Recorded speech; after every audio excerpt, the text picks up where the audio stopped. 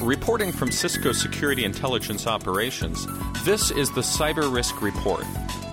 The Cyber Risk Report is a strategic intelligence product created by Cisco analysts that highlights current security issues in mid to long-range perspectives. The report addresses 7 major risk management categories, including vulnerability, physical, legal, trust, identity, human, and geopolitical. This report covers the time period of May 20th through May 26, 2013. Vulnerability activity for the period remained high. The majority of security updates for the period were new vendor releases for previously reported vulnerabilities and additional technical information. The highlights of the period include the Apple QuickTime update, Google Chrome update, and multiple new reports on malicious code activity. Apple released a security update for QuickTime, which is a widely used application present on many end-user systems for viewing video content. The Apple QuickTime update corrected 12 vulnerabilities. Google released an update for Chrome that corrected 17 security issues and added new features. Other security updates for the period included a new SAP Crystal Reports Orb data processing arbitrary code execution vulnerability, and vendor updates and technical information for vulnerabilities reported in the Oracle Java SE Critical Patch update for April of 2013. IntelliShield released an activity bulletin and new Cisco IPS signatures for the hangover malicious software used in targeted attacks, based on the research from the Norman Security Research Report. Microsoft released a research report on the Microsoft security blog detailing trends in malicious code virus activity. Cisco email security analysts reported new malicious messages using the theme of new digital certificates, specifically targeting Bank of America CashPro. In attack and compromise activity, sources posted claims of compromising the Xbox Live accounts of millions of users. Additional research of these claims by Microsoft and other researchers indicate the claims are not valid and the Xbox Live accounts were not compromised. IntelliShield published 190 events last week, 80 new events, and 110 updated events. These alerts are available via the IntelliShield Alert Manager service. Visit www.cisco.com/go/IntelliShield for more information. Moving on to the identity risk management category. Twitter announced and released a 2-factor authentication feature to improve security of Twitter accounts. Like other 2-factor authentication features, users can add a secondary authentication step using email or SMS text notification to a user-supplied email address or phone number. After these features and settings are added, the user will log into their Twitter accounts using their username and password, and then be sent an automated message with a secondary authentication code. The user will be prompted to enter the secondary authentication code before being given access to the account. Although the repeated compromises of Twitter accounts may have forced Twitter's hand, it's still a welcome security improvement. Several services and websites have now added the 2-factor capabilities for their accounts, and users should consider implementing these features whenever possible.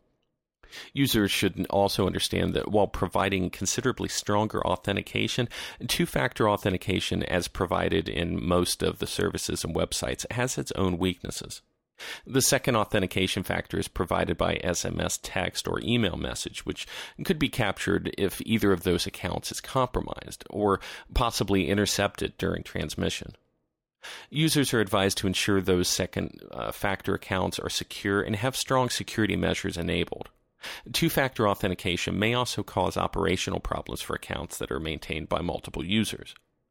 While multiple users' accounts are generally not recommended and increases the risk of compromise of the accounts, the 2-factor authentication may not suit the needs of those accounts. And next, in the attacks and compromises risk management category, researchers at Trend Micro have released a report detailing the identification and technical details of a new malicious code espionage campaign identified as SAFE. The campaign is reported to be targeting government, academic, technology, and media organizations in more than 100 countries. The researchers have monitored the command and control servers, identifying over 12,000 compromised unique IP addresses, with an average of 71 new compromised victims occurring daily. In addition to the detailed technical information of this campaign, the report also shows the common trends among these and other espionage or advanced persistent threat type campaigns. They frequently start with spear phishing attacks, use known and reported vulnerabilities to gain increased access and privileges, and then move to exporting data from the compromised systems through the installation of malicious code. Knowing these increasingly common attack methods or cycles, security teams can focus their efforts on strengthening and monitoring these points of attack and actions to both detect and prevent existing and future attempted attacks. And this week, in the legal risk management category, there are currently multiple legal proceedings and investigations by the U.S. Department of Justice and other law enforcement agencies into the techniques used by media reporters to gather information through human and electronic sources and the protection of the reporters' rights as members of the press. A recent report identified Scripps News reporters as hackers following their reported use of Google searches to identify thousands of telecom customers' sensitive personal information. Other investigations involve the U.S. Department of Justice investigating possible leaks of classified and sensitive national security information and the possible involvement of a news reporter whose accounts were then accessed to further investigate the possible leaks. These recent cases have focused attention on the rights of the press versus the privacy and security rights of those being investigated. While these investigations continue to develop, they appear to be another example of how law, investigations methods, and individual rights are not keeping pace with technology. The press, law enforcement, and private investigators have specific legal rights to investigate, collect information, and monitor the activities of suspects and each other. As seen in similar reports, whistleblowers, informants, pretexting, investigations, and warrants for physical and electronic access have challenged the existing laws and definitions.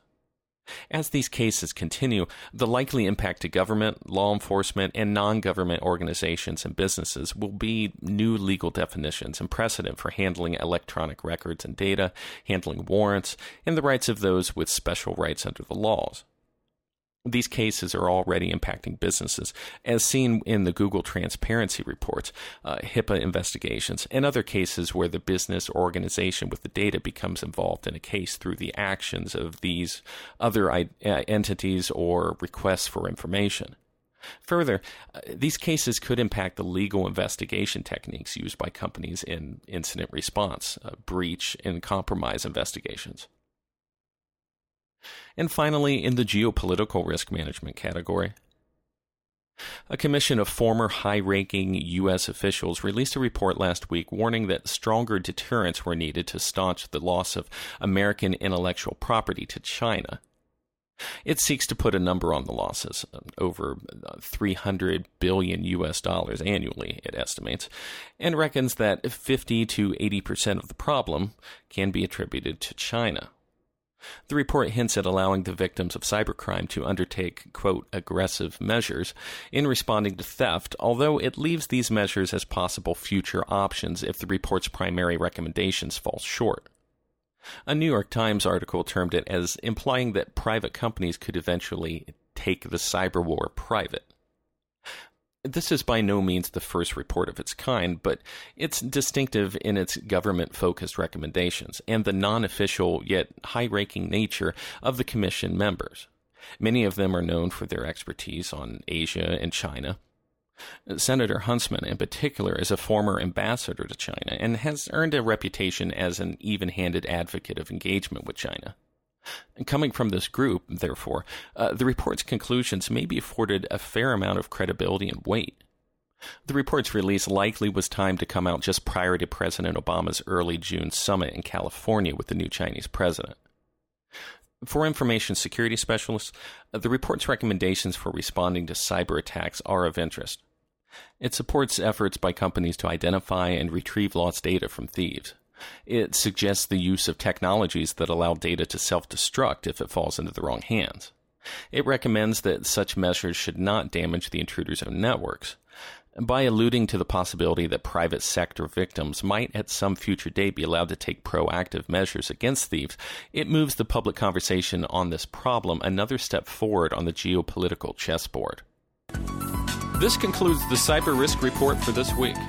To read the full report, visit www.cisco.com/go/SIO and select the Cyber Risk Reports link.